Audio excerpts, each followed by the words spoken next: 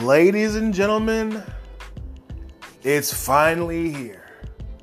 You've been tweeting me, you've been texting me, you've been DMing me, you've been asking for it, and I can't really give you what you asked for, but I found something better.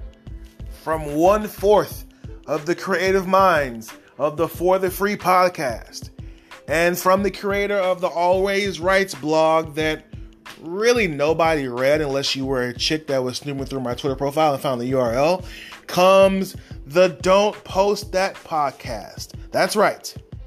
In May of 2020, I, Gerard, I'm not giving my last name, am going to start the Don't Post That podcast. Ladies and gentlemen, don't miss out.